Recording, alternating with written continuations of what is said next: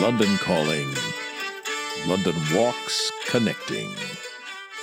London Walks here with today's London Fix. Story time. History time. When it happened, I knew I'd be writing about it sooner or later. Writing about it for myself rather than anybody else. And I knew that it would be a retrospective look. No way I was going to pile in real time. Add my 2 cents worth to the goat fuck. That's a term we used in the newsroom to describe the journalistic response to an event of worldwide importance that every news outfit on the planet rushed to cover. Any number of examples, but I think the term swam into my ken when Mrs. Gandhi was assassinated. Journalistic-wise, it was the rush of the Gadarene swine. Every network, every single news provider in the world sent a crew, reporter, cameraman, soundman, producer, fixer to New Delhi.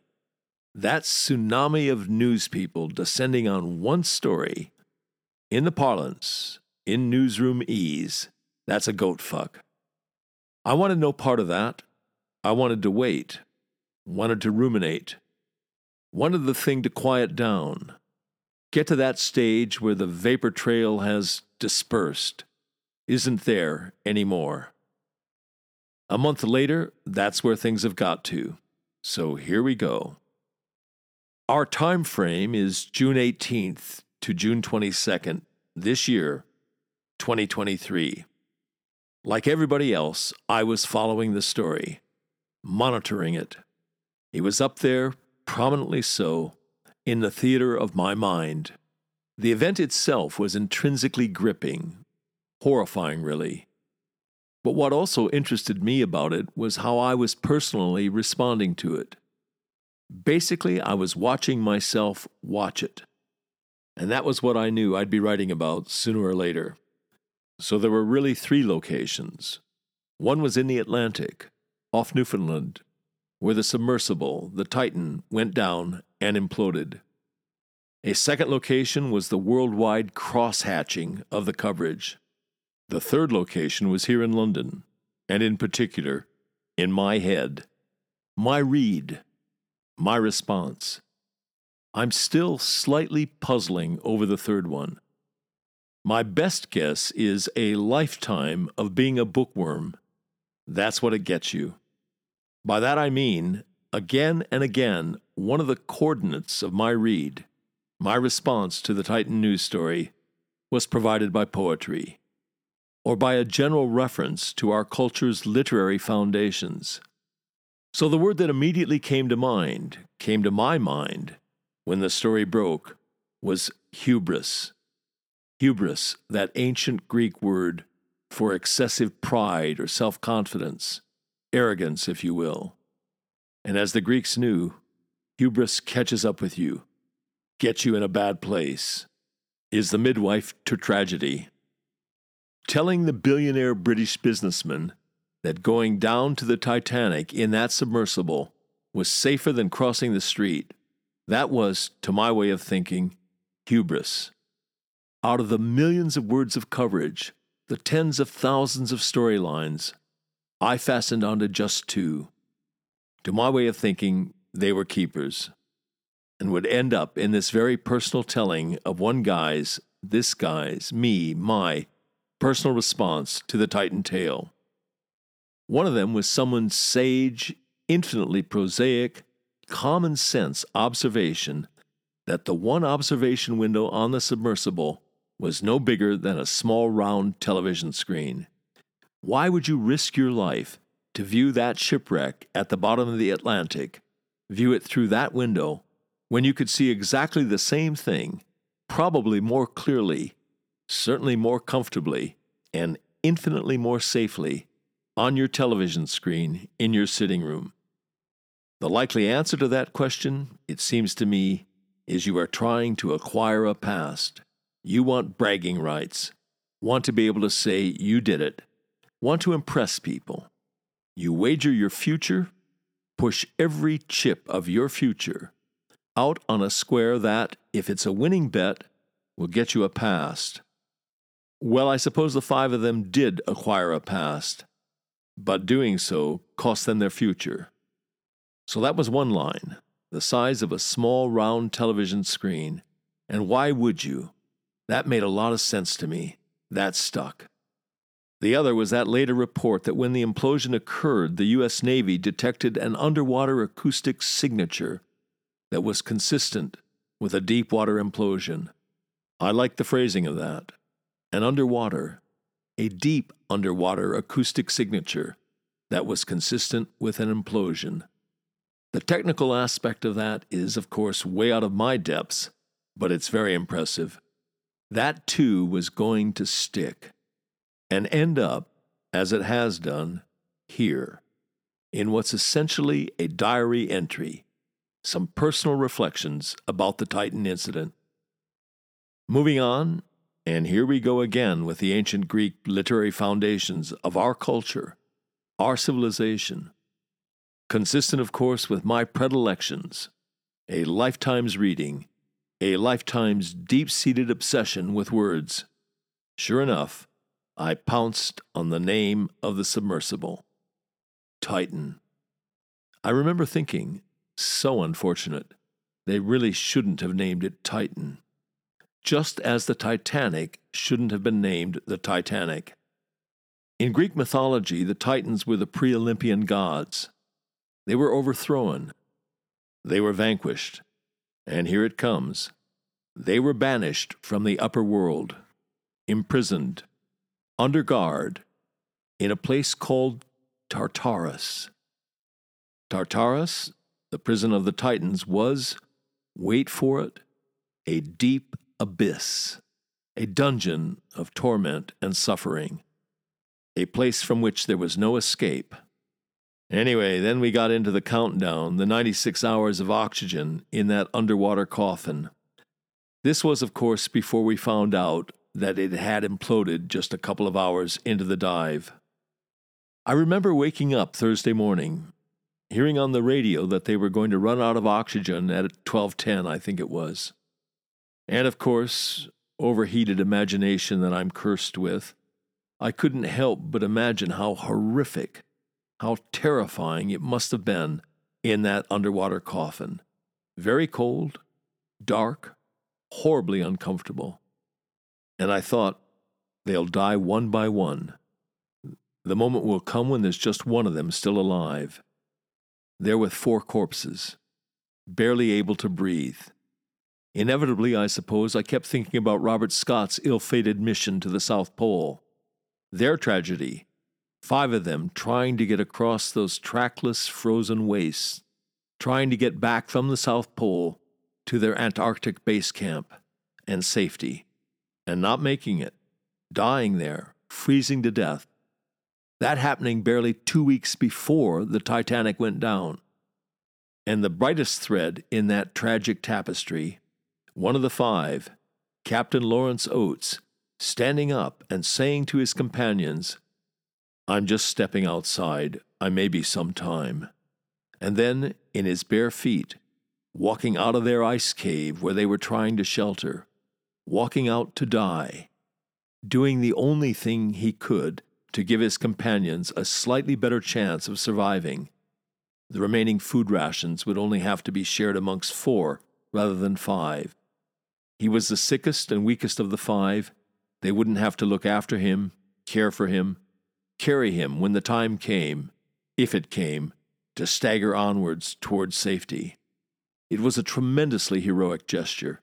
Captain Oates walking, barefoot, out into that frozen hell.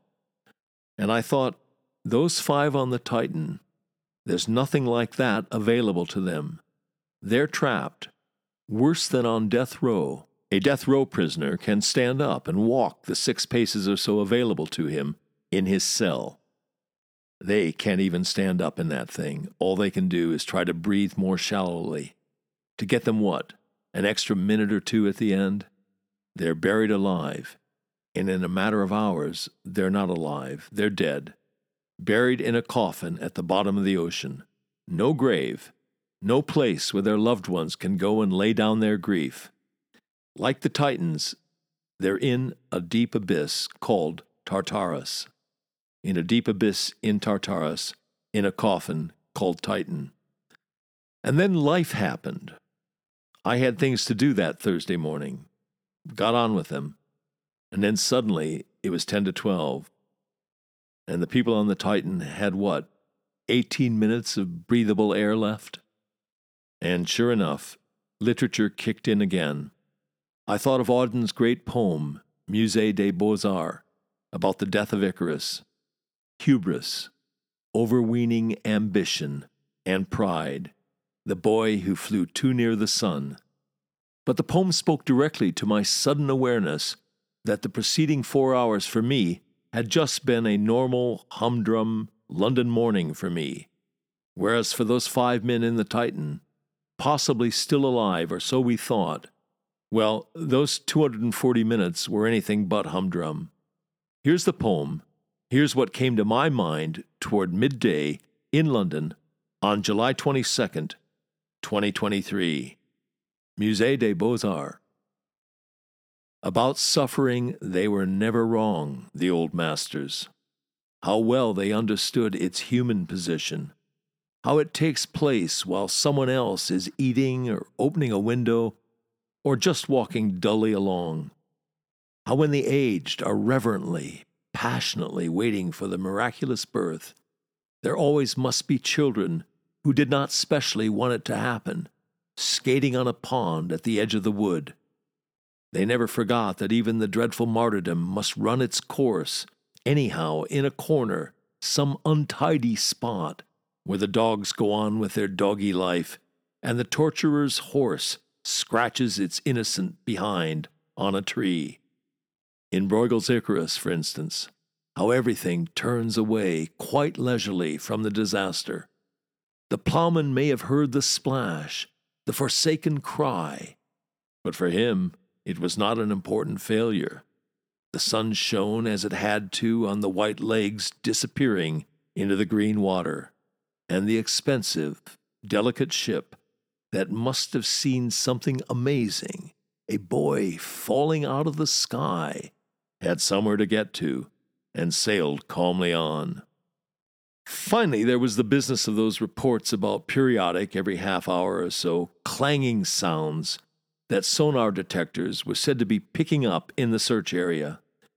There was speculation that the one expenditure of effort someone on the stricken submersible was making was hammering perhaps a wrench against a metal part of the structure of the vessel, basically a carefully timed SOS sound signal to assist the searchers, help them to pinpoint where exactly the Titan was to be found. It was cause for hope for a few days. But of course, whatever those sounds were, and wherever they were coming from, it wasn't the stricken submersible. It wasn't somebody on the Titan sending an SOS. As the world found out eventually, the Titan had imploded just a few hours into its descent, probably at the time contact was lost.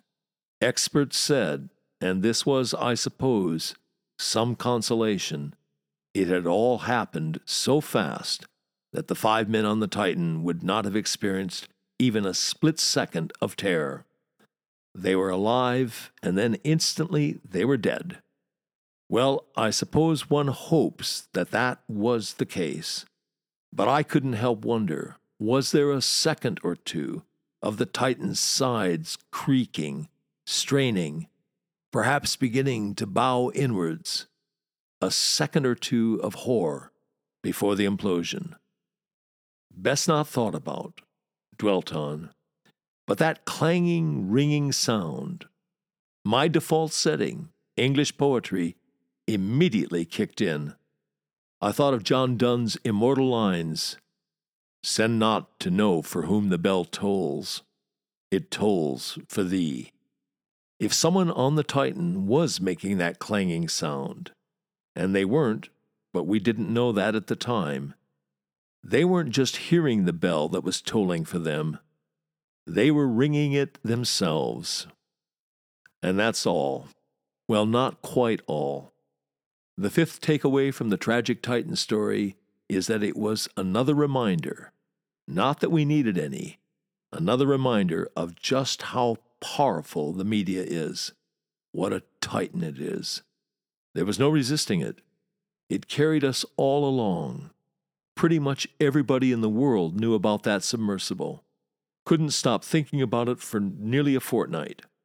Newspapers, television, radio, and especially the internet washed over us, engulfed us, imploded that story in upon us, imprinted it on us.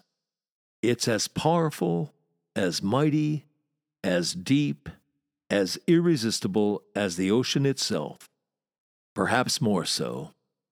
You've been listening to the Today in London History podcast, emanating from www.walks.com,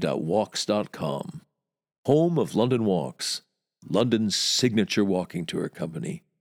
London's local, time-honored, fiercely independent, family-owned, just the right size walking tour company. And as long as we're at it, London's multi-award-winning walking tour company. Indeed, London's only award-winning walking tour company. And here's the secret. London Walks is essentially run as a guides cooperative. That's the key to everything. It's the reason we're able to attract and keep the best guides in London. You can get schlubbers to do this for £20 a walk, but you cannot get world-class guides, let alone accomplished professionals. It's not rocket science. You get what you pay for. And just as surely, you also get what you don't pay for. Back in 1968, when we got started, we quickly came to a fork in the road. We had to answer a searching question. Do we want to make the most money? Or do we want to be the best walking tour company in the world? You want to make the most money, you go the schlubbers route. You want to be the best walking tour company in the world, you do whatever you have to do to attract and keep the best guides in London. You want them guiding for you, not for somebody else. Bears repeating, the way we're structured, a guides cooperative, is the key to the whole thing. It's the reason for all those awards. It's the reason people who know go with London Walks. It's the reason we've got a big following, a lively, loyal, discerning following. Quality attracts quality. It's the reason we're able, uniquely, to front our walks with accomplished, in many cases distinguished professionals. By way of example, Stuart Purvis, the former editor and subsequently CEO of Independent Television News, and Lisa Honan, who had a distinguished career as a diplomat. Lisa was the governor of St. Helena, the island where Napoleon breathed his last, and, some say, had his penis amputated. Napoleon didn't feel a thing. If things the mot juste, he was dead. Stuart and Lisa, both of them CBEs, are just a couple of our headline acts. The London Walks all-star team of guides includes a former London mayor. It includes barristers, one of them an MBE. It includes doctors, geologists, museum curators, archaeologists, historians, criminal defense lawyers, university professors, Royal Shakespeare Company actors, a bevy of MVPs, Oscar winners, people who've won the big one, the Guide of the Year award. Well, you get the idea. As that travel writer famously put it, if this were a golf tournament, every name on the leaderboard would be a London Walks guide. And as we put it, London Walks guides make the new familiar, and the familiar new. And on that agreeable note, come then, let us go forward together on some great London Walks. And that's by way of saying, good Londoning, one and all. See you next time.